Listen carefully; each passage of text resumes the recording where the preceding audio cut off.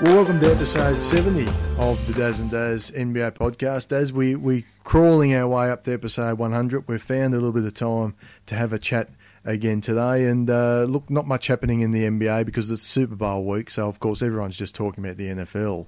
Oh, wait, hang on. No, Anthony Davis has put in his trade request and no one's talking about the NFL and everyone's talking about the NBA.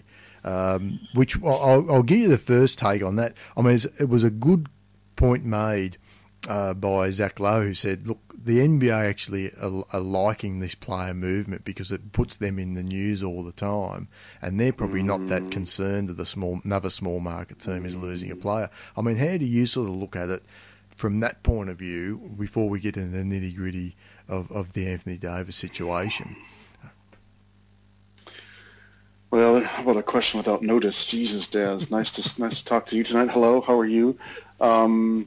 So does the NBA care? No, they don't. I would see that they don't care. They don't care because, right, they also have a plausible deniability in that right through the last CBA, they've done things like the designated player and designated, rookie sort of extensions, which was fully intended for the small market teams in particular to be able to overpay the market to keep their stars. And so that's perhaps why they get a bit of they can take the high road and say, we tried. And now that we're sort of going down, let's call it the low road, which is the, Paul George, Kyrie, and on, AD coming here now, spurning small markets for the big ones. It's an unintended consequence, right, of it. So I think with that, if they had been, I think, more lax with the CBA and not responding to the needs of the 15 franchise owners, reactions and needs in this regard, I think they'd be feeling a lot more sheepish about it.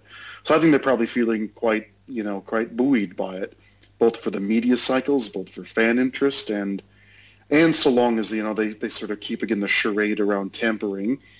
I see they fined Anthony Davis $50,000 for the official, was on the record trade request. That's right. Which is a total laugh. So that with the Magic Johnson and all the tampering we know occurs, and the very out in the open masterminding of things like what Riley must have done with LeBron back in the day, and Rich Paul here is architecting again. They're either selecting a blind eye, turning a blind eye, or just kind of accepted that within the boundaries of agent-player relationships. That's what happens when, it's not by accident. We knew it. Bill Simmons called it. I actually say Bill Simmons was the first one who called this, that I recall. It's coming out and saying that the KCP to the Lakers was the most egregious, outrageous, visible signal that LeBron was going to head there, right, a year in advance. And sure enough, I'd even go one step further to say that, Wendy's even saying, nudge, nudge, right, that don't be surprised if the Lakers end up with Kyrie and Anthony Davis. Well, that's I'd pump the brakes on that a little bit. I'm pumping the brakes too, but I'll let you grab it back because you started with the. Well, there's 2 points quickly I'd make on that. Go for it. The first is the NBA at least can say now we've given you 8 years to build a team around this superstar and convince him to stay. If you can't convince a guy in 8 years to stay, there's what else can the NBA do? I mean, obviously you can offer him more money, but when you're talking about $250 million versus $210 million, really money's just not that much of a factor. That's a great that point. Sort of astronomical levels. And LeBron has led the way, but look, right, Daz? Look what's happened to Boogie Cousins. It's cost him a fortune. It's going to cost Kristaps Porzingis a fortune. So there isn't the players also, and Victor Oladipo, has gone through a severe injury, and to a lesser extent, guys like Jabari and so on, whose career earnings have been, absolutely, torpedoed by injuries. Well, so that's the point. It doesn't come without risk, right? It doesn't come without risk. Well, if they still had the ability to offer a Derek Coleman type contract, as soon as you come out, we like the look of you. Here's a 7-8 year contract. then obviously it's the teams taking on the risk of those injuries. So the way it's structured now, I think it's probably about right in terms of. I think there is some team risk, yeah, and there is some player risk there, and sometimes you see unlucky players like Isaiah Thomas is probably the best example of that, and Boogie Cousins and Kristaps, etc. But there's also some unlucky teams now that are falling in, either missing out on their superstars, or in Washington case, careful what you wish for, because you might end up getting your superstar on that supermax and very quickly having buyer's remorse. So I think again, I never feel sympathy for Boston, but the reality of they had one good game, 7 good minutes of Gordon Hayward, and he's been a tragedy. He was obviously didn't play at all last year, and I would argue he has been a net destructive force on that team at $32 million. So it's a really good point. I hadn't thought about it until you asked it. Where I go, 8 years, will it be AD with 8 years? And well, he'll be 7 years because he's getting out a year early. 7 but years. Basically, it would have been right. 8. Yeah. Had he have stayed. Yeah. So the other now, point. The last, so just to build on that, and don't forget your question, is someone I forget again because I consume all these pods on my ridiculous commute to work Dazz at the moment, but someone made a really great observation on this today, and that to say, might we see who's the first kind of top tier, high top draft pick who doesn't go through this full rookie extension? They're starting to say, is it someone like a DeAndre Ayton, who was a number 1 overall pick, whose qualifying offer is going to be so significant, Dazz, as the number 1 pick? His QO will be $16 million. So DeAndre's QO is worth more than the 2-year deal that Julius Randle, right, had to take. So I go, just recently here with New Orleans and countless others. So that might be the most interesting test case where you might see a guy, because the QO is so big, take the QO and hit UFA even sooner. And that's an interesting thought experiment as well, to see if DeAndre, if he keeps on his trajectory, his 2010 trajectory, and develops a bit of defense, they're saying he could be one of the first players who takes that path as well. Well, on the flip side of that coin, Philly's going through that to some extent with Fultz.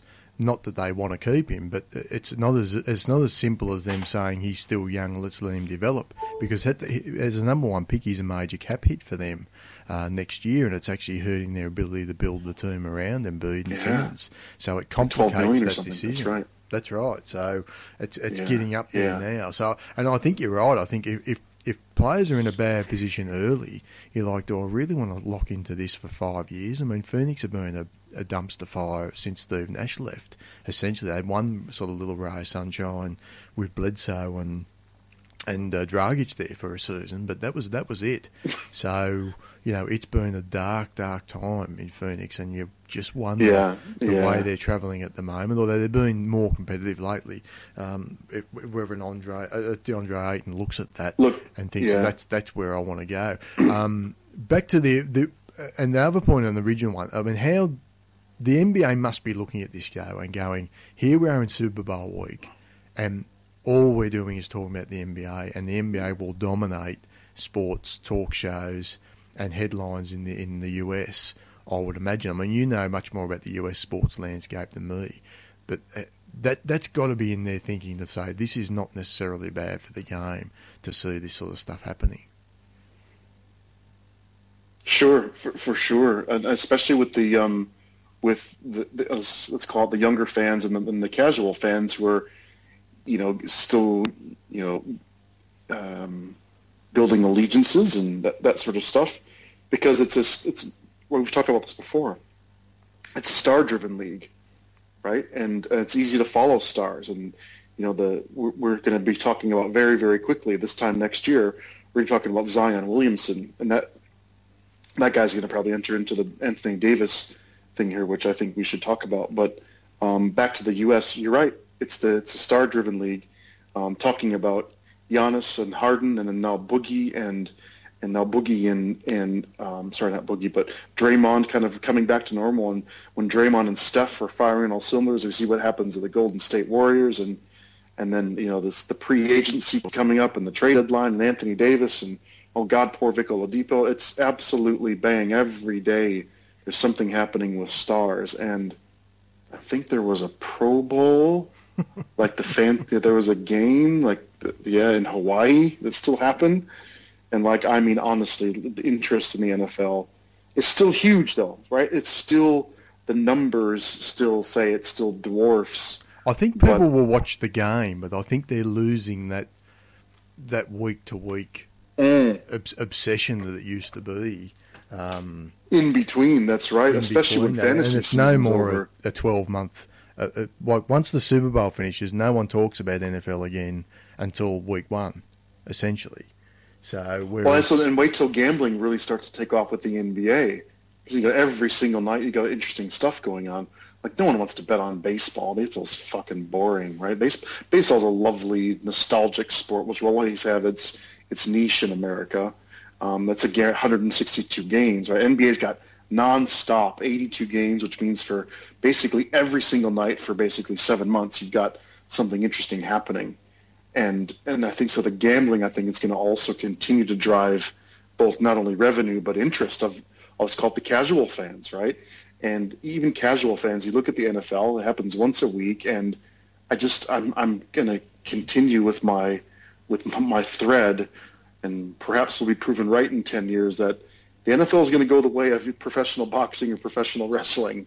It's either going to be a barbaric, highly regulated, over-governed sport done by a select few, like boxing, or it's going to go the way like it feels like for me, which is almost WWF style, which is creating good versus evil. And so the NFL thrives off of controversy and rules interpretations and injustice and unfairness and it feeds off of the imparity of the sport and the creating of the architecting of enemies and common enemies, and whether it's refereeing or conspiracy theories of Los Angeles-based refs and Belichick. It just feels like it's, what was your Bobby the Brain Heenan and Andre the Giant versus the good guys. It's just, it has the whole, just from a competitive standpoint, it has that whole feel of, it feels much more Hollywood, Darth versus Luke, Bobby Heenan versus the Hulk Hogan sort of stuff, than it does a Well, I think you're right. It's all shown no competition substance. Is changing. It's all shown no substance at the moment in the NFL. All drama. That's right. That's where I've gone away from it. Whereas I think there's a lot more substantive material that you can get a hold of in the NBA from almost any team. I mean, we could spend the pod talking about almost any team. I mean, we're NBA tragics, but I think even the casual fans now are much more interested, much more knowledgeable about what's going on in the stars of the league. That's interesting, and I go with the where we come from and where we live and our surrounds here, obviously in Sydney in Australia. And I don't know if you've noticed this, Dazz. I have, because I consume so many hours of pods at the moment. But when they're doing reader mails, whether it's open floor, the SI guys, or it's Duncan Danny do some reader mail. Sam Vecini, who does game theory with Dieter Kurtenbach, that's actually an underrated one. If you haven't listened to Game Theory, Sam Vecini and Dieter Kurtenbach. Dieter's, he says the F-bomb more than I do, which makes me feel quite good, Daz. But where I was going with that is all of them, when they do their kind of, the fan feedback, or they've done some Twitter exchanges, there's almost every week now, there's comments and questions from people in Australia. And to a man, they'll go, oh, gosh, we get a lot of questions from Australia. No, the Aussies, the Aussies, as they say, the Aussies are, from Melbourne. They're really interested in the NBA. And so, what you and I also the data how we just stumbled on this, or how we came to it, but we've learned that the NBA League Pass, the highest per capita consumption in the world, is in Australia. So my point was getting a really long way to answer your question around you saying we're junkies. And I go, I don't think we are junkies, Daz. I think there's a lot of people like us who love what Buddy Fox is doing and get a little bit excited that the choo-choo Wizards lost in Cleveland today. And some guy called K. Williams on a team who has every reason to lose by 50 goes off against the Houston Rockets, and the Pelicans beat the Rockets in Houston today. That makes no sense. Like, there's amazing stories in there. So if you like sport and you like competition and you like this, men strapping it on and fucking wanting to beat someone's brains out, and the individual stories and the highlights, I go, fuck, how can you not like the NBA? Right? So I don't know if we are kind of the nerd elite. Well, maybe not. Yeah. I think the podcasting world has expanded that as well, because there's so much content to talk about in the NBA, whereas in the NFL, my eyes glaze over. I mean, even when I was supporting the game, my eyes would glaze over quickly once they start talking about defensive linemen and offensive schemes and things like that. Like, I'm not interested. Didn't have enough knowledge of the NFL to really get into that. Whereas you sort of feel like the NBA is more accessible from that point of view. And I think with Team USA coming down here, Dazz, a game we'll be attending in August against the Boomers, it's only going to grow from there. And I mean, I've seen locally here the growth in basketball and the growth in interest just down here from a playing point of view. But as well as, the NBL crowds are up, and I think people are much more engaged with the NBA. What's your read on Australia and I guess in your circles in followership of NFL versus NBA? Have you noticed a difference? I think it shifts in one way or the other. To me, I think there's more people coming in and at least giving the NBA a look that probably would have sort of poo-pooed it a few years ago. And within my circles, there's probably still more NFL, because I think the NFL, the fact that they had Jared Hayne, of course, from Rugby League go over there, that created a fair bit of interest, and I think people started watching from that point of view. So I still think there's more interest in the NFL. NFL's on free-to-air TV, etc. But I think, again, I think the NBA is coming, and I think people would probably still, if you were asked, a casual sports fan, name me 10 NBA players, name me 10 NFL players, if they're not playing NFL fantasy, I'll guarantee they'll be naming the 10 NBA players much more easily than the NFL players. And I think that counts for something. Yeah. And I think it's only going to get more stark as time goes on.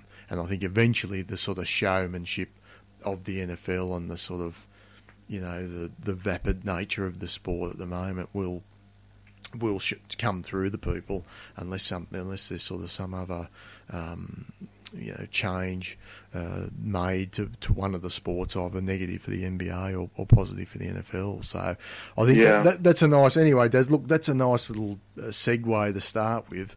But we might get back to the business at hand. So the Anthony Davis trade request.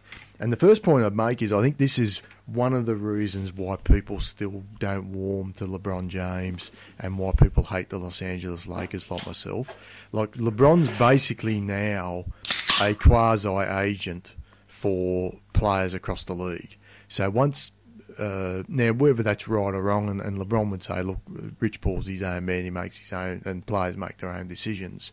But the look of it certainly is, once Rich Paul represented Anthony Davis, everyone thought, okay, it's going to be a fait accompli. He goes to the Lakers, or at least requests a trade to the Lakers.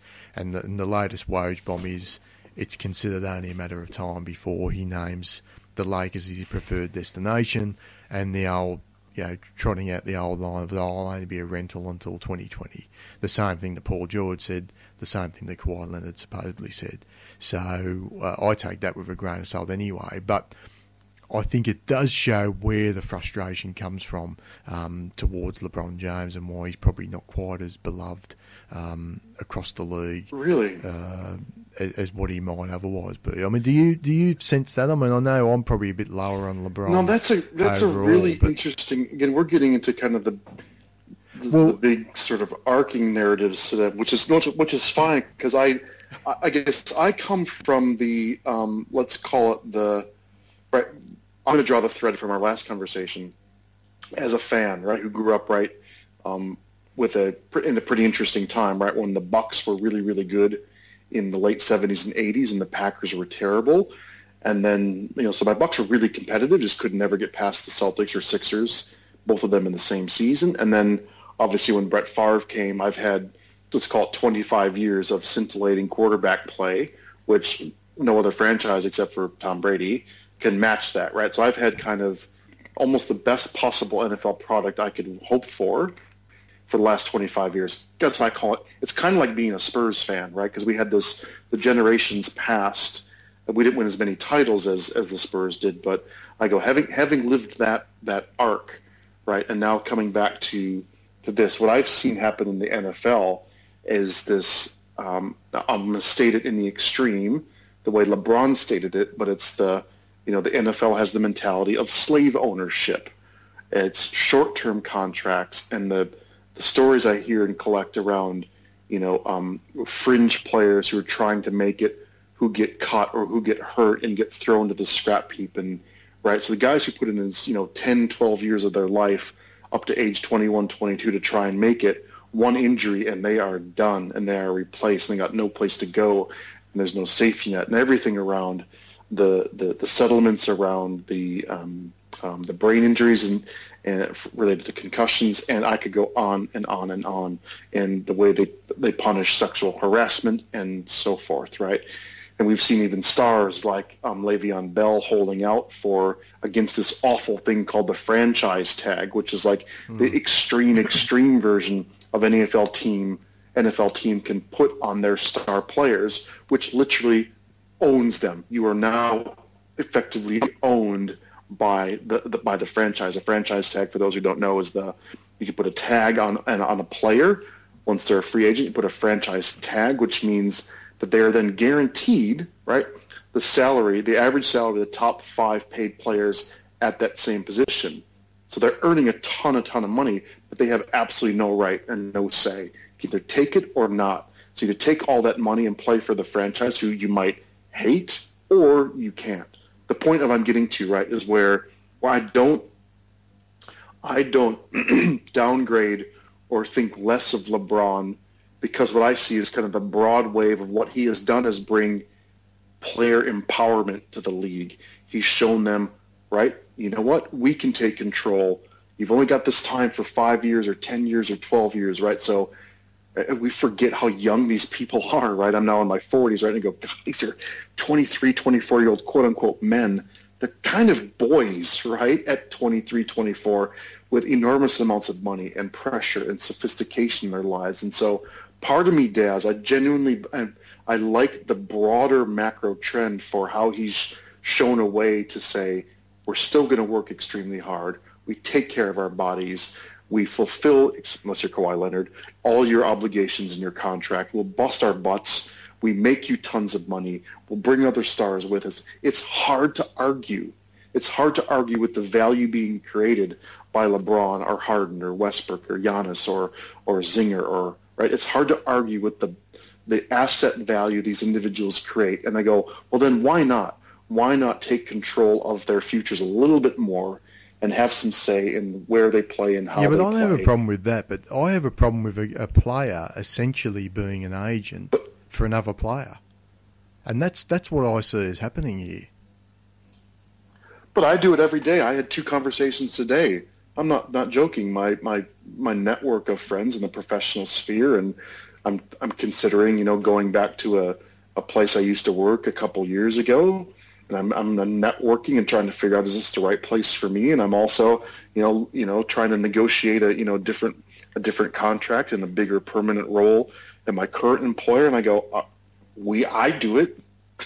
I'm trying to work out what's the best place for me. Where can I develop and grow and make the most money, be surrounded by people I enjoy and learn from it and get the most out of my career? And I go, don't you and I do that? So I go, why is it that we think that, that why do we doubt? Because the idea of sports is it's a level playing field, and I understand it's not once you get into everyone, once you put everyone in there, and obviously some players are better than others, but we start at a level playing field. One team has got a player in there that's basically now an agent for other players and can sort of whisper in their ear and say, look, you ask for a trade request, say you're only going to come here, and I'll make it happen. I just sort of think that's an unfair advantage that they're now getting across the rest of the league. Yeah, look. I think that's why I go back to my earlier point where I think we talked about, is the NBA, do they like this stuff? Are they actually okay with all the player churn and the headline grabbing? And I go, it's because of plausible deniability. They sought out with the CBA through designated player extensions, right, and things like bird rights, to give the incumbent teams advantages, right? But I go, that's human beings trying to engineer things out of human beings' control. There's nothing humans can do that makes a 24-year-old millionaire African-American male enjoy living in Milwaukee or Cleveland more than living in LA or Miami. Nothing you can do, Dazz. So I go, it's Milwaukee or Miami. Come on. It's Indianapolis or Los Angeles. Give me a break, right? It's Cleveland or New York City. Duh. So I go, there's nothing. It is unfair. The very nature of 30 franchises, the bell curve suggests that there's disproportionate, allure to the big markets. And I go, you know what? I think the NBA they've done fairly well with things like we've talked about before, like with the designated player, with things like the luxury tax, right? We're seeing it now in Houston. The luxury tax penalties are very, very real. Houston signed Michael Carter Williams, Carmelo Anthony, James Ennis, because you know what? The luxury tax penalties started to get harsh. That's a mechanism, right, to nudge human behavior back towards quote-unquote parity. So I go, it's imperfect. It is swooping towards, you're right, it's swooping towards LeBron, puppet master, players as agents for each other. But part of me goes, if I had to compare it to the NFL or the Major League Baseball, I go, it's still really, really healthy. Oh, I think that's fair enough. I mean, it's an imperfect system. And but I'm just saying, what is perfect? I go, what is perfect though? I mean, but that's from why the point of view where people say, why don't people like unfair? LeBron? You're talking about competitiveness, right? Yeah. But why don't people like LeBron? It's this sort of stuff where they just think he's a manipulator, and people just think let's let things play out in a fair manner, rather than you get your guy to be his agent and then be whispering in his ear and get him the request to trade. This is now the third player in so I mean the tampering is just rife with the Lakers, and I'm going to get to another point in the second, whereas I think it's actually backfiring on them to some extent. But I just think this is why when people say, why don't people like LeBron, all the great stuff that he does off the court, and there's a lot to like about him and his game, these are the things I think that annoy some of the fans around the league when they sort of see things like this going on. It just doesn't pass the smell test to me. So, but I take your point. I mean, I don't think it's an imperfect system, but it's the best system that if you're going to compare it to the NFL, Major League Baseball, and really almost any professional sport in the world. I think that the NBA is as close as you're going to get to an optimized system. Put it that way. Yeah. I don't think you can ever get to a perfect system. But just quickly, so on the Lakers itself, I actually think what they're doing is actually backfiring to some extent, though, because we've already seen basically Indiana put their foot in the ground and said, look, we're not trading him Paul George to any. We'll trade Paul George to anyone. We're not trading him to the Lakers. The Spurs said we're not going to trade Kawhi Leonard to the Lakers. And of course, Paul George didn't. Now, if you believe the rumours that are coming out, the NBA actually told the Lakers that you're not allowed to sign Paul George. So it'll be interesting to see if anything else comes out about that. I don't believe that for 1 second. I don't believe that either, but I have heard that reported or sort of theorised. I know, but I hear you about. I'm sorry. Keep going. Different stage. So, but do you think it is backfiring a little bit because teams and New Orleans have already come out and said there shouldn't be any tampering. Teams are genuinely getting pissed off with the Lakers and the way they're doing it. And I wouldn't be surprised if they dig their heels in and say we're trading Anthony Davis to anywhere but the Lakers. And of course, we'll get into their assets and lack thereof in a moment anyway. But just on that point, well, what's your thoughts there? Is the question, is this backfiring on, are the Lakers? I mean, is the tampering, the open tampering that they're doing, is it backfiring on them and hurting their ability to actually trade for those players? I'm going to cop out and say let's answer that based on where Anthony Davis actually lands. So I think there's a non-zero probability he lands somewhere else for at least a year. Then there's a non-zero probability he pulls a Paul George and resigns. Is it a big probability? No, but his rights are still owned by the Pelicans for the next 18 months. So let's wait till Anthony Davis bears out. Full stop. I think their arrogance, less than this anti-contempt, I think the arrogance has gotten in the way with things like, let's talk about Kawhi Leonard specifically, where I know that Pop hates them, but I think if I had two columns on Pop's hatred for Los Angeles in my left-hand column and Pop's desire to do right by his franchise in the right-hand column, I think that the height of the column of the right to do right by the franchise is higher than his hatred. And if Pop and RC genuinely believed that a package centered around Ingram and Ball, for instance, was better for the franchise than DeMar DeRozan and Jakob Herter, I believe they would have pulled the trigger, Daz. Do you not believe that? I believe that, but I think if it's close, if the Lakers come up with something that's close to what Toronto's offering, they'll go with Toronto because they just hate the Lakers. Close, if it's bigger, tiebreaker, yes, but they don't have the assets. Sure. They don't have the assets to be wandering around this Lakers exceptionalism that they carry on with. That's why I said the arrogance, less so than the tampering, I think is getting in the way. So I think the Lakers got arrogant with Paul George and saying, you know what, we're not going to put Ingram on the table with Paul George. Well, guess what? Now you don't have Paul George.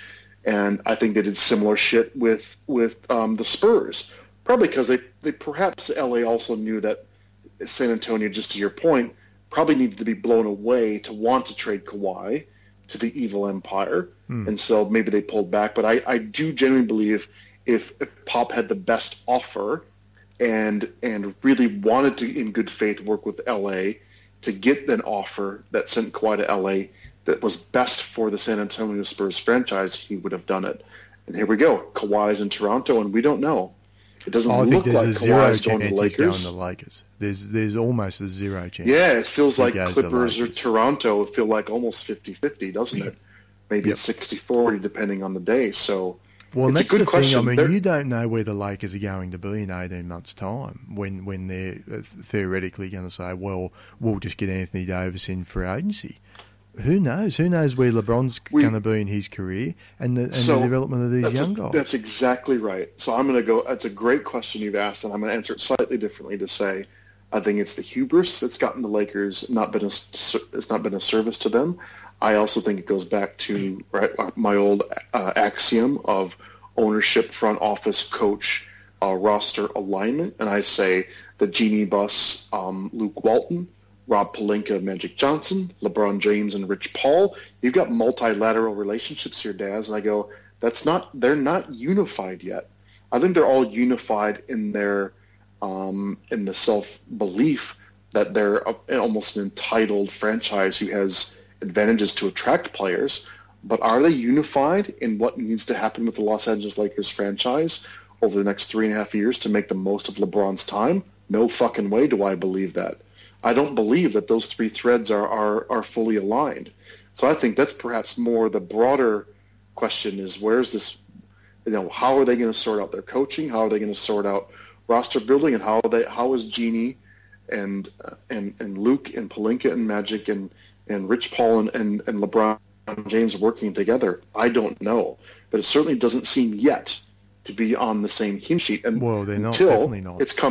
Until it's come to this, let's call it the tampering. Because who wouldn't be on board with trying to attract Anthony Davis? You can bet Magic Johnson and LeBron and Rich Paul and Pelinka are all on the same page with, God, who wouldn't want that? Well, there's two problems they have at the moment. So problem number one is they probably don't have the assets to trump what a number of other teams can offer. This is right. Number two, even if every other team goes, you know what, he's signing in LA, let's just exit the race, and they can get him now. Let's say it comes down to them versus Boston, and they go, okay, we want to get him right now to make sure Boston can't make the offer, because, of course, Boston can't make the offer until they re-sign, assuming they re-sign Kyrie Irving as a free agent.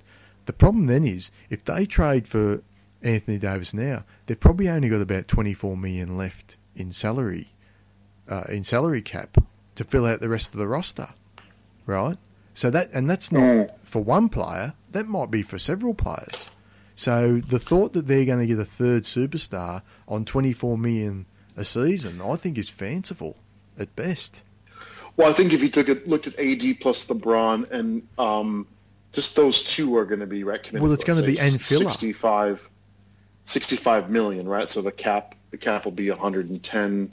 Well, they've still got Luol Deng's cap sheet on I think that's about $5 million. Yeah, they do. So yeah, that's right. But look, they'll have plenty for one more. They have more for one more star. But you're right. Then you're going to fill out the roster with there'll be 3 max players. Let's pretend. Well, it's not going to be 3 max, because I can tell you now, because I've read it, that even if they only had Luol Deng's cap sheet, Anthony Davis and LeBron, it's something like $30 million that they have left. That's for the rest of the roster. So I don't know what max play. Well, no, because you can't. There is a hard cap in the sense that you can't sign players to go over the tax. You can re-sign your own players to go over the tax. Of course, they have any bird rights. Of course, that's right. So that's where they're going to come in. So they can't, for example, they can't trade for Anthony Davis, then go and sign Kyrie Irving or Klay Thompson in free agency unless one of those guys is going to take a discount to come there. That's the point I'm making, I guess, there. Yeah, look, so I think that's right. I don't think it's all roses for them. But if you can send out KCP, right? You can send out Rondo, who's another 21 million, and you've basically got it should actually work out okay, Dazz. I guess Lonzo's guaranteed. If you send out Lonzo's worth 8.7 next year. Ingram's 7.2. KCP and Rajon Rondo come off the books. If LeBron was 37, let's say AD is also, say, 37 million. That's 75 million plus Deng. That's 80 million, right? The cap's still going to be 115. Then your luxury tax is going to be 130ish. And so to sign a free agent, you need to be under the cap, right? So then you're basically dealing with. You're right. Maybe it's not full max. Maybe it's a $30 million player, not a full 35% max. But it's pretty close to max. But it would then be a team full of, like, you'd probably have to get rid of even Mo Wagner to be Kuzma, Hart, Svi, and then like the Golden State Warriors have. Can you name the Warriors 11 through 15 players? You can't, because they don't have them. All I know is I die a little bit inside every time Kevon Looney scores a bucket. Yeah, if he wasn't from Milwaukee, I'd hate that fucking guy. That's right. But look, we'll roll back up, right? The Lakers can make the finances work for it to get AD and a third player. They can, right? It doesn't mean their roster is going to be terrific, but they could get the 3. What my thinking is, where you're at this, is even though AD now has only requested a trade, saying LA is the only team he'd sign an extension with. What do you think is going to happen? Do you think that, because the question actually all comes back to New Orleans ownership? Yeah. Because look, they just don't have. I mean, let's look at what the Lakers can offer. Ingram, Ball, Hart, Kuzma. Let's say they throw all of them in there, right? Plus picks. Well, you've still got to take players back. This is the point that Brian Windhorst made. You can't do a 5-for-1 trade now. You have to do that in the summer, because you have to have a roster of 15 players. So they can't just say, oh, we'll take back 5 players and here's Anthony Davis. It doesn't work that way, not in season trades. So there's going to have to be some sort of throw-in players. And obviously you can throw in a Tim Frazier and other guys as sort of salary filler on big money. But you're still taking back players there from that point of view. And then, the draft picks you're sending over are not going to be very attractive. So it's not like some of the other teams we might talk about. If they send future dated draft picks and Anthony Davis leaves, those draft picks might actually be attractive to New Orleans. But the draft picks the Lakers can offer, because you're assuming obviously he's going to re-sign there, the draft picks the Lakers rabbit off are going to be high 20s. So that's not going to get the job done. And we've they don't have already any seen incoming either. That's right. Yeah. And this is the biggest problem with the LeBron injury. The secret's out now. Brandon Ingram's not that good. Someone needs to call Kevin O'Connor and say, Kevin, really, you need to watch this guy because he keeps talking him up, and I just can't see what he sees. I'd like to actually watch a game with him and say, tell me what you're seeing from this guy that I'm not, because he just does not pass the eye test, and we've talked about it a number of times. Lonzo Ball hasn't really shown anything since coming into the league, and if you were redrafting that draft now, I think he falls quite a ways down there. Josh Hart's okay. He's a bench player, I think, at best. Kuzma, I'm not a fan of Kuzma's game. I think if you saw Kuzma on the right 10 games of the year, you'd think he's an all-star. And if you see him on the wrong 10 games of the year, you'd think should be out of the league. So he's that sort of, he's sort of rocks or diamonds, Kuzma. So none of those guys on their own are really going to excite New Orleans. I mean, I do agree, I guess, that Ingram's the highest ceiling of those, but he's not another guy that you're going to get too excited about. So my conspiracy theory is LeBron really hurt? Is he really hurt? Because I wonder if thought process, I almost say it only half in jest. Because if you start thinking about the script, which is come to LA, right, meld with the coach who's beloved by the owner, which he's done with Luke to an extent, and LeBron's come out backing Luke.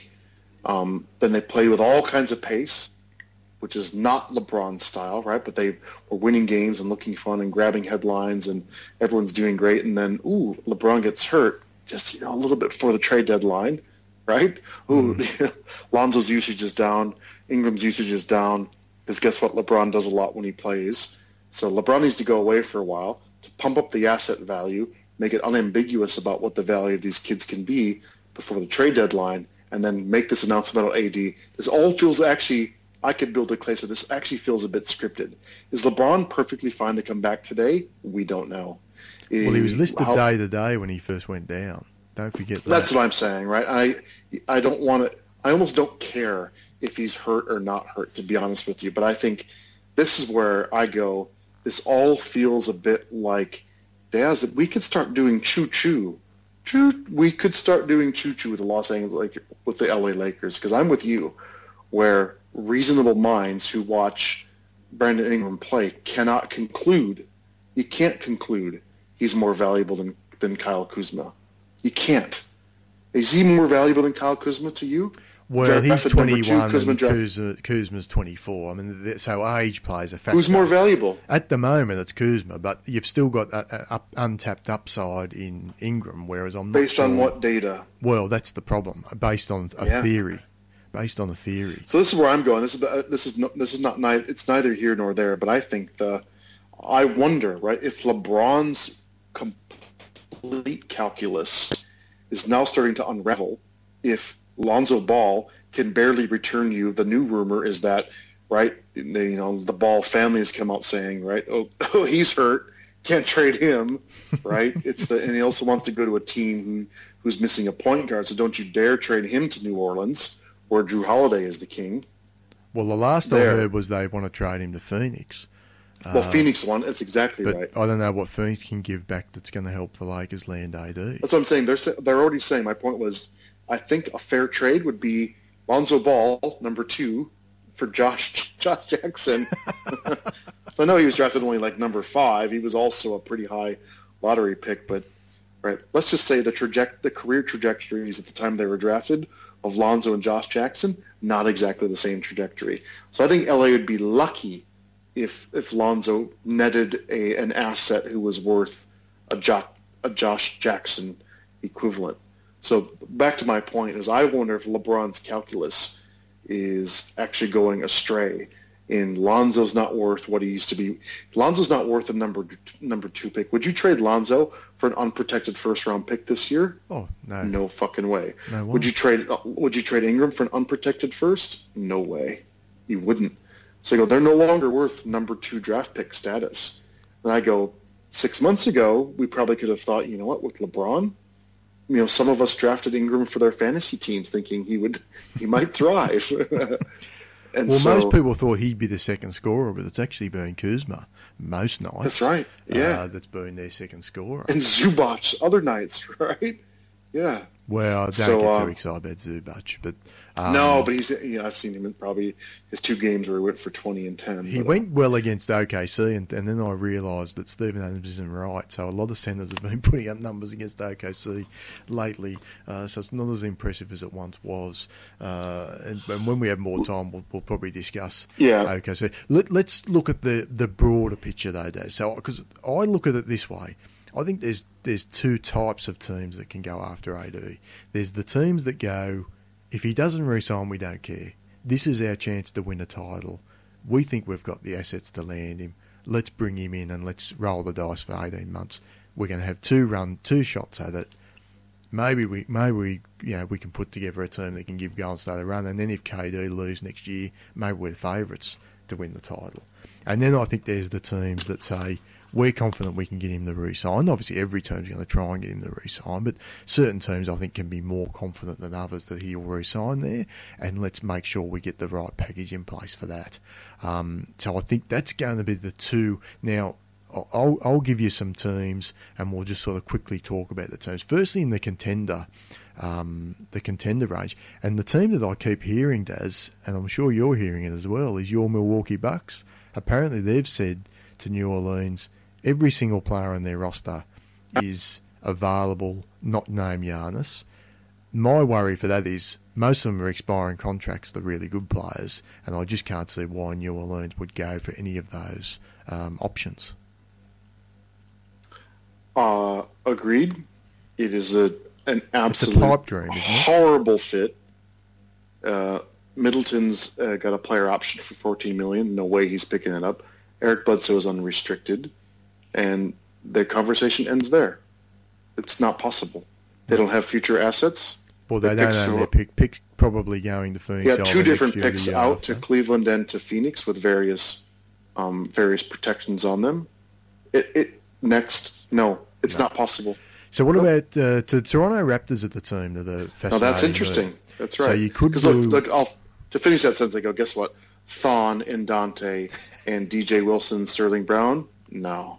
They're not quite as interesting as, say, a Pascal Siakam or, I thought where you might go is, for me, the contenders who would seem most obvious would be Philadelphia and Toronto, who for the next, year and a half would say, fuck it. Maybe even Minnesota. Well, let's quickly talk about another team that's coming up that I don't think should or will do it, and that's Denver. Denver keep being brought up, and I don't like that for Denver. This is one of the few teams I would say don't trade for Anthony Davis because I think he does bolt, and I really like their young core there, what they're building, and I'd like to see what becomes of this team in 4 or 5 years' time, and I'm not convinced Anthony Davis pushes them over the top. There's a cockroach the size of my foot walking across my floor, Daz. When I moved to Australia 2005, that would have almost given me a gag reflex because cockroach was synonymous with squalor. Like when you see a cockroach, you're probably in some awful place in Guadalajara, Mexico. And now I've got ones the size of my foot. I'm almost admiring him for his audacity, walking right towards me. Don't you see me? Really? I'm going to get a shoe. Now, cockroaches are clean. Australian cockroaches are clean, Daz. Well, especially over here in Clovelly, Daz, he eats kale and celery sticks and hummus. What was the question? So Denver. I just want this motherfucker tickling my toes. Denver, look. Are you with me? I wouldn't like Denver to go in and do this deal and break up what looks to be a promising young core. I would love Denver to go and do this deal. I think it changes their trajectory. I think we're all in the short term. I think we're all. Yeah, well, but so who's got a better chance to unseat, Golden State? Is it Anthony Davis, Jokic, or is it Harris, Murray, and Jokic? Right? I could go. Sorry, it's still column B. If I'm Denver, I'm thinking about winning the title in 2023. I'm not thinking about winning the title in 2020. Maybe they should be. But I think they've got a team, particularly Michael Porter's still there, and who knows what's going to happen with him. They might still have some hopes that he develops. I just think Davis is going to bolt in a year anyway. I'd hate to see them in 2021 be sitting there with no Anthony Davis. Look, and great just question. A shell of the rest of the roster. I don't know their owner or their risk profile. So with that giant caveat, you're right. And this goes to how the 2020 hindsight on New Orleans is that, Daz, did you realize since Anthony Davis was drafted that New Orleans Pelicans have traded 7 first-round draft picks in a row? Did you know that? We might come back to that because I do want to talk about the team building aspects and the difficulties of trying to. And why go? That's right. Like that. Right. So you're talking to me about Denver, who seems to be drafting all their first rounders and then getting unbelievable value with Jokic at he's drafted 41st or something, wasn't he? Was he a second rounder? Yeah, he's second round, 52nd or something. It was something ridiculous. Crazy. At 40th something. So will they stay true to their core philosophy, which is to the anti-New Orleans and keep all their players and just build and build and build? Or will they go what feels like the Boston philosophy, which is just acquire assets and pounce when superstars become available, right? Sort of your both very valid paths to building a good NBA team. So I would err more towards I'm not nearly as high on Will Barton and Gary Harris as some. I can see the promise in Jamal Murray. He's not there yet. Like, he's not ready to win you a 7-game series as an underdog. I don't think he's there yet. Could he be? Yeah. Maybe. Squinty? Yeah. He could. But that's where I would go if I had a chance to make my window the next 2 years with a transcendent superstar like AD. But I think this is my caveat. If it wasn't Murray, Harris, and 2 future firsts, now I'm hesitant. But if it's Hernan Gomez, Murray, Beasley, and 2 firsts, and you keep Gary Harris, now you got my attention. I'm sort of like, if you can keep one of Murray and Harris and don't trade 4 future firsts, I think you go for it if you're Denver. Yeah, but I think they're not going to get it done without. I don't necessarily think they'd have to do Murray and Harris, but certainly it's going to be multiple picks, plus Murray, plus probably another nice player from their rotation. Well, I think if you're Houston and you see Drew, and Drew, which you should come back to, who said 90% of my reason for signing with New Orleans was I really like Anthony Davis. He was such a nice guy. It wasn't the fact that he earned more money than fucking God's children. We all screamed at his contract offer, but thanks for that. Well, he's an interesting trader. So, I mean, that's someone we could revisit too as the trade deadline approaches. Let's finish Denver, then you're right. Let's then maybe come back to what New Orleans should do. But I go, if I'm New Orleans, I'm targeting Gary Harris. I go, what a beautiful pairing, Drew and Gary Harris, and give me a Will Barton, who's a nice player, but he's replaceable there. Then give me someone like a Hernan Gomez, a stretchy 4, right? Because we're going to lose Mirotic or trade him as well. Then give me Michael Porter, and then give me a first. So I go, give me Porter, Gomez, Barton, and Harris. That's pretty good. And if you're Denver, you still got Murray, Jokic, and Anthony Davis. Oh, and Paul Millsap. Brilliant. And Millsap, right? Yeah, go to war, right? And now that's and I sort of think, even if AD leaves, you've got Murray and you've got Jokic, who might become your next future Drew and AD. And I just think I don't know Denver's ownership and their risk tolerance, but I could say they could actually kind of go all in, Daz, and have an incredible 2 years, and not totally mortgage it, assuming that they're capable enough to lock in Jokic and Murray, who I think is a beautiful 1-5 combination longer term. So yeah, look, it could be. I mean, you never know. Who excites you more if you're New Orleans? Who excites you more, a package around Gary Harris, Michael Porter, or a package around Pascal Siakam, OG Anunoby, and the 29th picks? the next couple of years? Well, what do you think about Toronto's an interesting one because I think what I like about Toronto is if you get the 2021, 2022 picks, there's a chance they absolutely stink in those years. Because what I would be looking at if I'm trading someone to Toronto, AD's there for next year. Maybe Kawhi signs a 1+1, and Kawhi may not want to do that with his health issues. He might want a longer term deal, but let's assume he signs a 1+1. Kyle Lowry's coming to the end of his career. They'll have their big run in 2020. They could be the worst team in the NBA in 2021, and you've got their unprotected first round pick. So that's where I think the Toronto deal, to me, can trump other deals, but it's probably a bit harder to sell to your fan base looking forward and going, we're going to have these really nice, do what the Celtics did to the Nets and just have a really nice treasure trove of draft assets going forward, as well as obviously Siakam and maybe JV and OG Anunoby. And I'm reasonably high on Anunoby, although he hasn't looked as good this year. I think that's a nice, I'm higher probably on the Toronto because I think the draft assets are going to be better down the track than what they probably will be. Because to your point, I think Denver is still going to remain competitive even if Anthony Davis does bolt to LA. So if you're talking about those contenders, I like the package from Toronto because I think Toronto are going to have one massive swing for the fences in 2020 and then they're going to tank. Whereas I think Denver are going to remain competitive. I think Philly are going to remain competitive. I think Boston are going to remain competitive. Like all these other teams that are coming in are not just doing it for this small window. Whereas if a team like Toronto does come in, they're only doing it for a very small window. And then you've got potentially very nice draft assets when you go back to Seattle in 2021. It's a compelling argument. Let me pause. How old is Anthony Davis? 25. And where was he drafted? Where? Number 1 overall, right? That's right. He was drafted. And is he a top 10 player, top 5 player in the NBA? Is he first team All-NBA, second team All-NBA? Probably, right? Second. Yep, that's right. Yep. So 25-year-old, number 1 overall, and he's at worst the 8th best player in the NBA.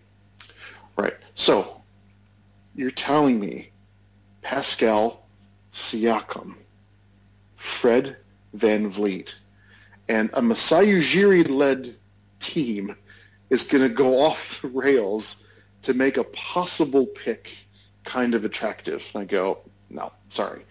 So I'm going to be really selfish. If I'm laser focused New Orleans Dell Demps right now, I'm going, I have a 25-year-old player who is probably first team All-NBA most seasons, second team All-NBA when he's off his game or he gets hurt for 20 games. I've got one of the 10 best players in the league in the beginnings of his prime, right?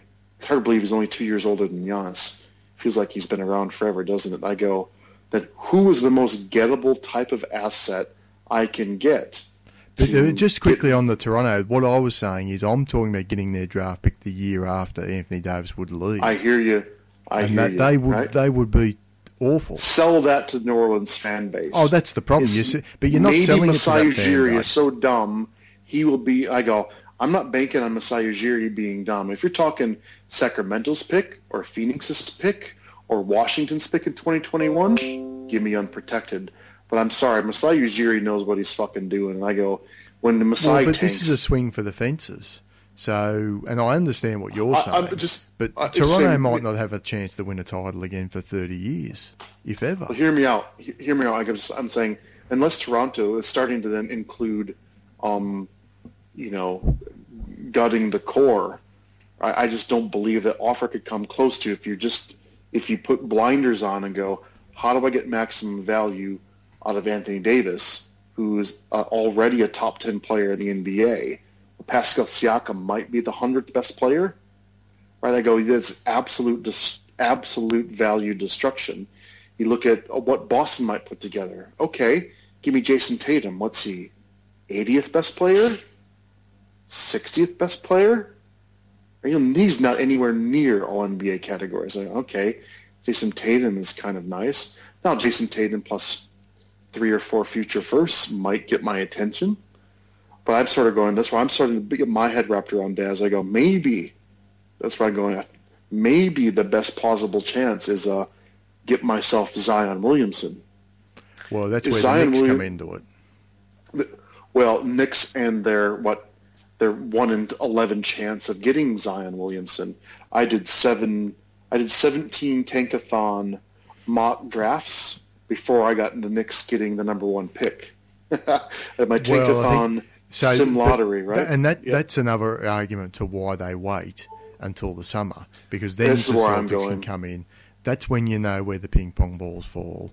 So, you know, who knows? I mean, so this is exactly where I'm going. I believe everything in my bones that I know the New Orleans the Pelicans are the third most interesting thing in the Loomis's and Benson's life, right? It's the Saints, it's the city of New Orleans, and I go, God, we got to manage the Pelicans, right? So we know that they're not exactly a strategically important asset in the Benson and Loomis families, but they've come out and saying we know that we don't want to lose a whole bunch of money, and we probably want to keep our franchise in New Orleans. We don't want them to be the Seattle franchise, and so how do we maximize that?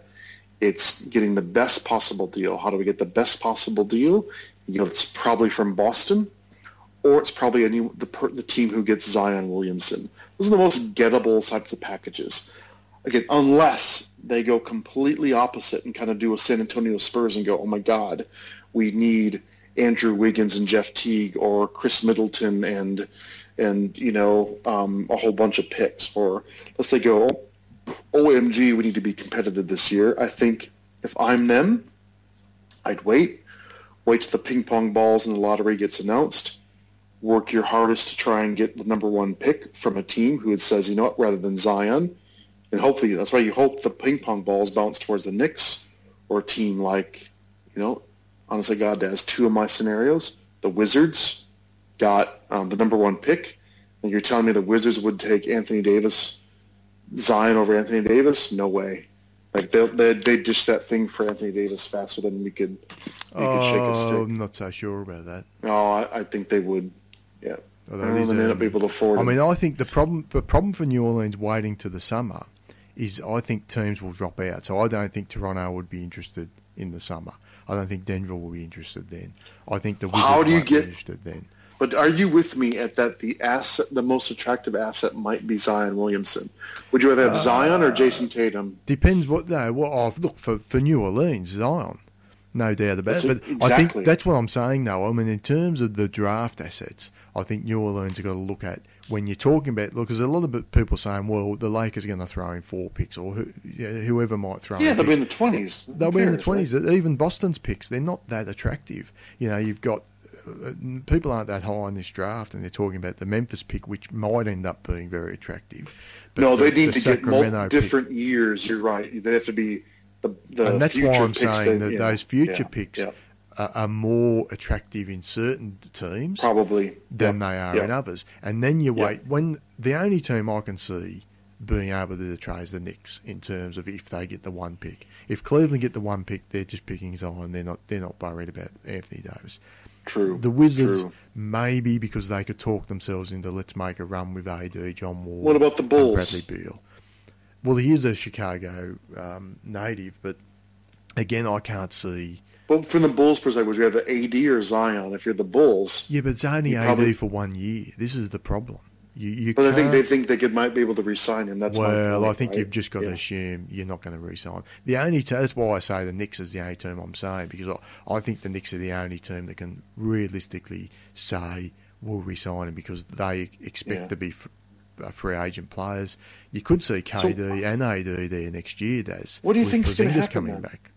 What do you think? What do you actually think New Orleans is going to do? I think he'll go to Boston. That'd be my guess. I think Boston in July. Yeah, this is what Boston's been setting it up for. I don't think the Lakers have the asset. I think the only other chance is if a team like Toronto or a Denver just say, here's the offer, and they say, you know what, who knows what might happen between now and summer, And I mean, as I said, the Celtics' assets are a little bit overrated, in my opinion. You know, Tatum's taken a bit of a step back this year, but I still obviously like him as an overall player. Jaylen Brown hasn't looked as good. And the problem, even from the Celtics' point of view, is you put Anthony Davis in that team and you've basically got Anthony Davis and Kyrie, and if you trade Tatum and Brown and your draft picks, there's not a lot else on that roster, Daz. I mean, Hayward looks like a shell of himself. Horford hasn't been as good this year. He's clearly on the downward trajectory of his career. It's not all that exciting a team. I mean, I'd argue it might not even be all that much better than what New Orleans are putting out night to night when everyone's healthy. If you're losing Tatum and Brown to bring in AD. But wait a second. But think about this from, God, we're going to go past our deadline, Daz. If you're Boston, do you trade, say, Jason Tatum, and I think, so what do we think the value is? So let's recap. Boston has 4 first-round picks this year. They got Memphis's pick, which is likely to be about the number 9 pick. They've got the Sacramento pick, which could be anywhere between probably 9 and 15, probably more like 10 to 12, right? So let's say the number 9 pick, the number 12 pick. They've got the Clippers pick, which is, depending on the Clippers, will be about 15 to 18, and they've got their own pick, probably in the mid-20s. So they got 4 picks, right? Let's call it 9, 13, 18, and 23. What is Anthony Davis worth? Is he worth, let's say Tatum is the minimum. It's Tatum plus. What's Anthony Davis worth in your mind? Is he Tatum plus Brown? I think Tatum you've got to do smart 2 picks, Tatum I think and you've got 3 to do picks? Tatum and Brown. And see, the problem is I think you also need some future picks because this is not a very good draft. So you just wonder whether I mean, and you're getting them from Boston, I guess. So they're not going to be great picks. I just think from Boston, anyway.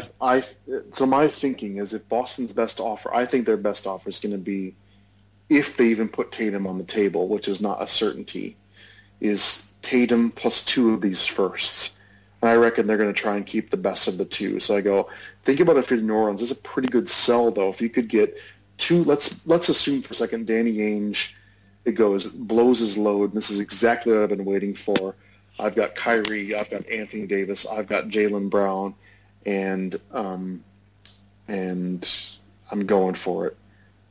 And it gives him the Memphis pick and the Sacramento pick, 9 and 13.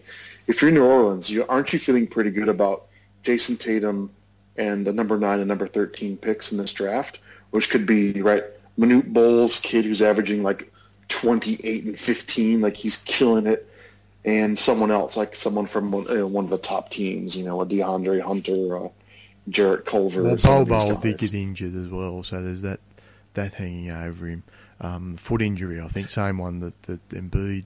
Oh God, right. Embiid had. So the excitement on him is not quite where it was. But I take your point. I was going, someone who's a name like a Bol though is a guy to put butts in seats in New Orleans. So I'm kind of going. I think I'm with you that Boston can probably still put together the most attractive package in July, but it has to be Tatum. And it has to be a minimum. Well, that's what I think they'll be doing. Picks, they'll be right? sitting there now saying, okay, let's look at it. In July, our best 2 suitors are probably going to be the Knicks with Zion. Assuming the Knicks get the number 1 pick, and I mean, there's as you say, they're only a 10% chance or whatever it is of getting the 1 pick.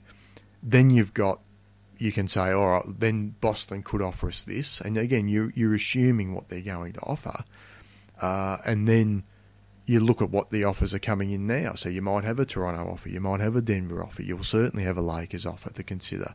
And then I think they've just got to weigh up all these different offers and say, well, what's the best for us? The other factor you just made me realize is that as I'm doing I'm on Tankathon doing my sim lottery. You know who's won 2 of the sim lotteries here in my last sort of 8 clicks? The New Orleans Pelicans. No, really. Imagine, what if they get the number 1 pick and they've got Zion locked up? Now they have even more leverage to go after their best package of, if they want it based around Lonzo and Ingram or Marcus Smart and Tatum. So again, it's a 5% chance, and might increase, might be a 10% chance, but that's maybe the other thing that goes into their calculus, right? Is that well, wait and see where our ping pong wait ball and see. lands. Yeah, that's a good so point. unless someone, that's why I go. I think my feeling of what's going to happen is that there's going to be a Godfather offer by a team like a Toronto, Milwaukee, Minnesota, Philadelphia. Well, I don't think they can make Godfather offers. That's the problem. Well, that's what I'm saying. A team. My point is, a team not called the Lakers and Celtics is going to make a gigantic offer that they can't resist, right? Or they're going to wait till July. They're going to wait to see how the ping pong balls fall, right? Yeah. So let's assume. So I don't think they're going to take a Godfather. I think he stays on the Pels this year, and I think what they're going to do is try him. No, they're going to sell Nico. They're going to sell Randall, even if it's 50 cents on the dollar. They might even get future seconds or whatever. They're going to sell Nico and Randall and Etuan and anyone else they can move. I think they shelve. I think they shelve AD the way Eric Bledsoe went in Phoenix. I think that's probably okay with AD and okay with Rich Paul and okay with the New Orleans fans and okay with Alvin Gentry. Is that go manage Frank Jackson and co. Now his challenge will be, how do you manage Drew Holiday? How do you get Drew Holiday to play, if at all, through the last 30 games if they shut down AD? Yeah. But I do believe the best thing would be just to be Machiavellian, say, Drew, deal with it. We're paying you a fortune. Whether you play or not, we don't care. Well, do you shop Drew Holiday? Maybe. Maybe. And there's certainly some teams where he'd make a massive difference. I mean, I know James Harden scored 37 today, but for all intents and purposes, Drew Holiday shut him down. I think he was 8 of 32 from the field or something ridiculous in terms of his shooting. James Harden is fucking 41% usage. And he had 6 blocks. So the dude can defend, and he would be a difference maker on a number of teams across. I mean, imagine putting him on Utah, for example, and seeing how scary they'd be if they were able to make some sort of a deal for him. So I think he's a very intriguing player to me now in terms of what New Orleans do next. He's valuable. That guy's he's a big contract, but he's I think he's now worth his contract, isn't he? Oh, he's played up to his contract. That's been the biggest surprise terrific to me. So I think terrific. I agree. I think we're going to see some big offers made in the next week, but I think New Orleans will stand pat. I think most likely destination for me is the Celtics. I think New Orleans, like the Lakers, would have to blow them out of the water because they don't want to deal with the Lakers, and rightfully so, in my opinion. So, and then look, once AD goes somewhere, I think it's all overblown saying, oh, he's only a rental and he's definitely going to go to the Lakers. Yeah, we have no idea what the Lakers are going to look like in 12 months' time. No. So I wouldn't be putting too much stock in that. So, yeah, look, we'll wait and see. And I think, it is likely that if they don't trade him before the deadline, that they will move him. We'll sit him for the rest of the year.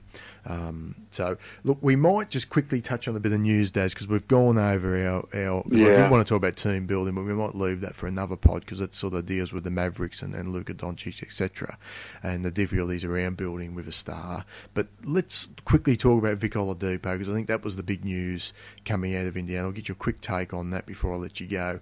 Horrible news for Indiana. At first, it probably wasn't quite as bad in the end because he looks like he'll be back for the start of next season, but you just wonder, is he going to be the same type of player when he comes back? Because it is a pretty severe type of injury, and for a player that relies on the explosive sort of play like Vic does, it's a bit of pill to swallow for a team that was looking like a contender. Yeah, this is one of those days where sports sucks.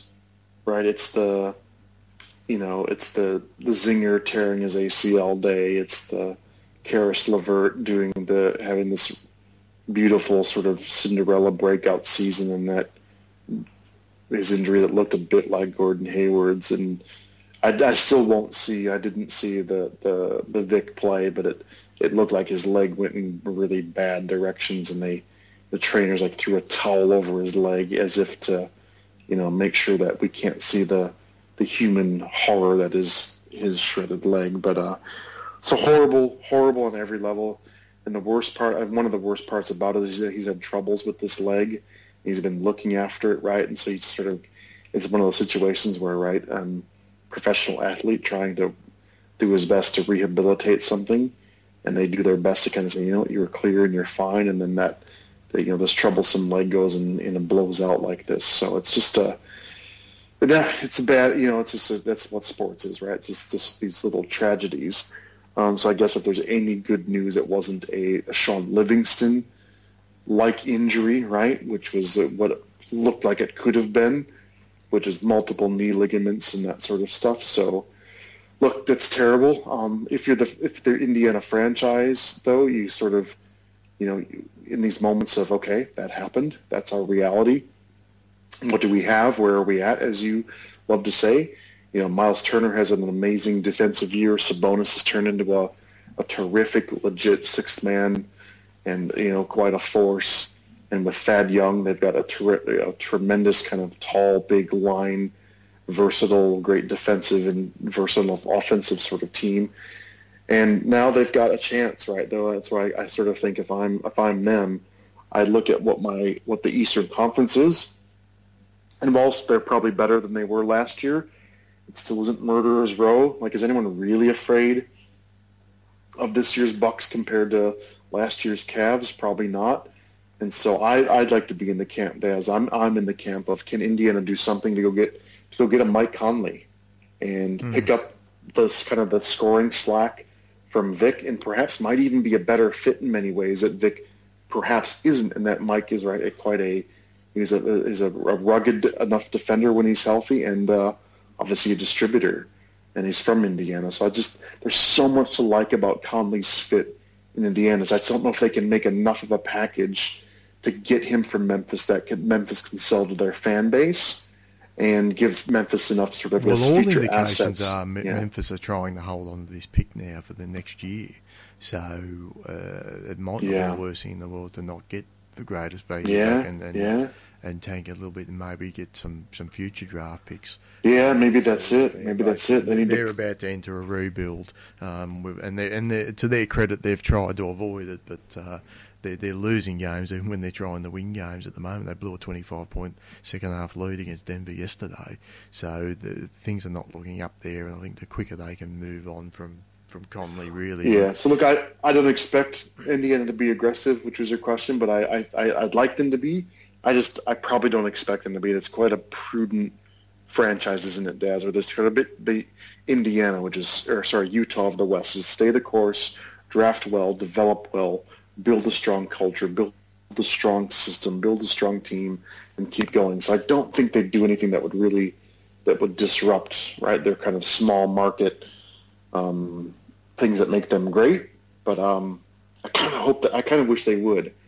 I'm a Bucks fan. I want them to sort of stay down, go to the middle of the pack. But they were looking so well. They were looking likely a 3 seed, but they've fallen away pretty badly since then. Already, I think they lost to Memphis and then lost to the Warriors, although everyone loses the Warriors these days. So, all right, Daz, look, we might leave it there, mate. We'll try and catch up again. Obviously, if any news does happen, break with AD, we'll try and fit a quick pod in at some stage, but we've got to try and keep them a little bit shorter and sharper these days, now that you're back into the workforce full time. And to be honest, I've been quite busy myself. I understand, man. As well. So, all right, mate, we'll leave it there. We'll try and talk again next week, and as I said, we'll touch on some of the other areas. I know you're dying to talk about James Harden's season because I'd love to talk about MVP, and look, we probably should talk a little bit All-Star game, and that could start to raise our East versus West conversation when you start looking at the All-Star lineups and go, oh God, I think do I really have to pick 12 players from the East? Yeah, you'll very quickly come to me about the abandoning of conferences once you see those All-Star lineups. Oh God, I know. It's like I'm going like, oh my God, Chris Middleton's going to make it, and Drew Holiday isn't. Right? Yeah, that's right. Yeah, it's a travesty, but good stuff, Daz. All right, thanks for the good to talk. Good episode 70, pal. All right, Talk mate. to you soon. Bye. Bye, buddy.